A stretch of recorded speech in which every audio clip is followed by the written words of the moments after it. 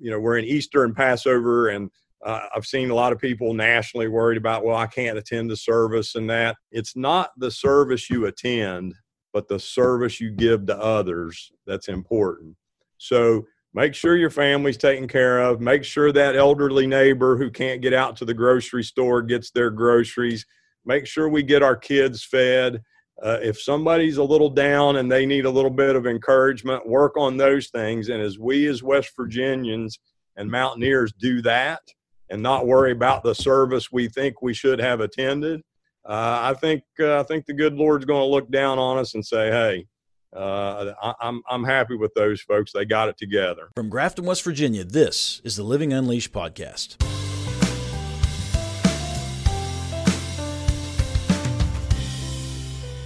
Hi, and welcome to Living Unleashed. I'm your host, Alex Runneman. This is a production growing out of my passion for identifying, questioning, and addressing the many challenges I face as an entrepreneur, father, and as a resident of my small Appalachian hometown. From community revitalization to work and business to health and everything in between, join me as we discuss the challenges, but most importantly, search for solutions that may assist you in your quest to unleash yourself and your community. Hello, I'm Alex Runneman with Unleashed Tiger. I'm here with Major General James A. Hoyer, the Adjutant General, West Virginia. General, thanks for coming on the program. Absolutely. Glad to be with you.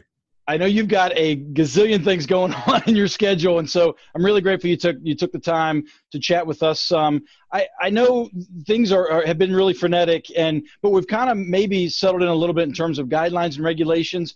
Are there anything you'd want to highlight in regard to COVID-19? And I know some counties have maybe some more guidelines or restrictions or regulations than others, but can you highlight a little bit just generally what we're asking the citizens of West Virginia to do right now? Yeah, so I think it's important to understand that we're trying to give as much flexibility to folks as we can while understanding that the governor, the team that's supporting him with the technical expertise didn't take lightly any of this. If you look at how we're trending based on the demographic of the vulnerability of our population, which, several national studies show we have probably per capita the most vulnerable population, but based on the things we're doing, we're trending really well. We don't want to get into position like some of these major cities are going to see and other hotspots around the country. So what I would say is I'd ask citizens of the state of West Virginia to be patient with us, to heed the guidelines, to do the things we're asking them to do. We're doing this in the best interest of protecting the population of the state of West Virginia. And I know it's confusing at times, and a pandemic by its nature is going to be confusing, particularly when it's a worldwide pandemic event. So I just ask people, when you have a question, ask questions. Ask your local health department. Send a message to us on our GUARD page. Through you, ask questions, and we'll try to get people as much information as we possibly can. Yeah, it's a really good point you talk. We've all seen the clips of maybe a football player running down the field to a touchdown and celebrating a little too early and dropping the ball before he gets to the end zone. We're doing well. But boy, I'd hate to drop the ball early. Dr. Clay Marsh uses the same football analogy, and he says, "Hey, we're up by 2 touchdowns, and it's almost the end of the first quarter." But people need to understand that if you go back and look at the history of pandemics and the 1918, and you look at those 2 major flu events that occurred in the 50s and throughout I think the 70s, if we let our foot off the gas and we don't understand culturally, we're going to have to change some things. We could be in an even worse spike, as we've seen in some countries where it came back in the second wave. It actually spiked even higher than it did in the first wave. That's a really good point. Are there any rumors or misunderstandings that are really kind of common that you'd like to set straight now while we've got you on the line? Yeah, one of them is there are groups out there on the internet that like to float this idea of the Stafford Act as being invoked, and it means that the Guard's going to go into this law enforcement role. Understand that every time there's a federal emergency declaration, the Stafford Act is in place. So that's a misnomer. And number 2, the most important job that the Guard can do right now in West Virginia and nationally is those support roles to other agencies. And the other thing I tell folks is I've got a lot of confidence in West Virginians that they're always going to do the right thing. So I don't think there's going to be any need for the National Guard to be out on the streets and enforcing curfews and things like that. They respect our law enforcement officers in the state, and they respect what people are saying. And West Virginians right now, I'd say 95 or better % of the state of West Virginia is doing great work and doing the right things. We've got some folks that we all need to influence peer pressure, and we'll be just fine. So let's get that out of the way, and let's don't think about that. We don't need it in West Virginia, and we've got the Guard doing really important missions to make sure we beat this threat. Yeah, I say it all the time. There's one thing West Virginians do is take care of each other. And here's one of the best examples in any of our lifetimes where we can really do that every day to our neighbors. To the point you made about the Guard's role, and I don't mean this in disrespect, but you guys are almost like West Virginia's duct tape. It's like, oh yeah, we have a problem, let's fix it. Let's call in the Guard. Let's call in the Guard. And so when I look at the role going on right now, I mean, obviously floods and those things, but right now you guys are everywhere. So can you just share a little bit about what role the Guard is playing in our response to this pandemic? Yeah, so logistics support, and we're focused on that piece and getting PPE and being innovative. And we're going to start making our own PPE because there's not just a national shortage, there's a global shortage of PPE. Right. So we're going to try to be innovative, and maybe as we get what we need and make what we need, maybe we can help supply other people and create new opportunities for West Virginia. So we're doing that logistics piece, what we call stabilization of population, which is helping make sure the kids that need the food related to those who are on free lunch and free breakfast, our seniors are getting fed, supporting our food banks and the volunteer organizations active in disaster, the group we call VOAD, doing those food boxes for people who were vulnerable before, and now people, because of processing unemployment claims and those things like that, need to be done. Data analytics, helping with epidemiology and the data piece. It's going to be really important, particularly in this next phase of this, that we have good epidemiology, good testing, good data analytics. I tell my folks it's just like on the battlefield. The folks and the generals with the best intelligence are the ones that are going to win the war. So that piece of it as well. And then just the overall operational support. If you look nationally and internationally, public health organizations were not designed to do large-scale disaster response. So we have to go in with our skill set and help operationalize agencies that didn't do it before. And then if you look at that other piece, like you talked about, that duct tape piece, going in and helping workforce surge in capacity, but at the same time, our technology folks, the West Virginia Office of Technology, the IT folks at Workforce next week are going to be beta testing new technology that will not only help us get through this, but will make Workforce more efficient going forward after this is over with. So we have a principle in our organization. It's manage challenges and turn them into opportunities. And that's what we as West Virginia have to do in this event, and then we can be even bigger, better, and smarter coming out of this thing. Yeah, I love the way you put that. I mean, there's no sense to let any good challenge go to waste. Let's turn it into some efficiencies. And hey, let's talk a little bit about the Guard's always getting questions about what you guys are doing. But I have a question: why is the Guard so uniquely built to be this for us as a state? So it goes back to, I put it back to my predecessor and my mentor, one of my mentors, General Alan Tackett, in 1996, when I was working at the state legislature, brought a group of people together, and we went to the legislature and said, hey, if you want a state-of-the-art, capable military organization in a state that doesn't even have a full-time military base, give the National Guard tuition reimbursement from certificates through a master's degree, and we'll build you the most effective force that you've ever seen. And we, over the years, have used that to educate our folks. And then you think 85% of our force are true citizen soldiers, meaning they have other civilian jobs and careers. The young major that's leading our effort to make sure we have the right PPE supply chain piece is the head of supply distribution for Mylan Pharmaceutical, a worldwide pharmaceutical company. And I could give you 100 or 200 different examples of this guy or this girl came from this. The guy leading the public health support effort is a medical doctor who ran emergency department and has a master's in public health. So those are the kind of people that are coming to this fight and bringing not just their military skills and their discipline and their military bearing, but all those civilian skills that come with it. Yeah, it's a truly unique organization. By the way, in '96, I was one of those recipients of that tuition assistance. So thank you for driving all that through. So that makes my day. That's a great good news story because it goes past the organization into the broader state of West Virginia and making us better as a state going forward. It does indeed. Hey, let's talk a little bit about so there's lots happening. You guys are doing a lot of great things. What's frustrating you most in your mission at this point? Oh, I think obviously right now PPE and trying to figure that out, and we're going to do some really innovative things in the state, and the fact that we as a nation just weren't prepared for this.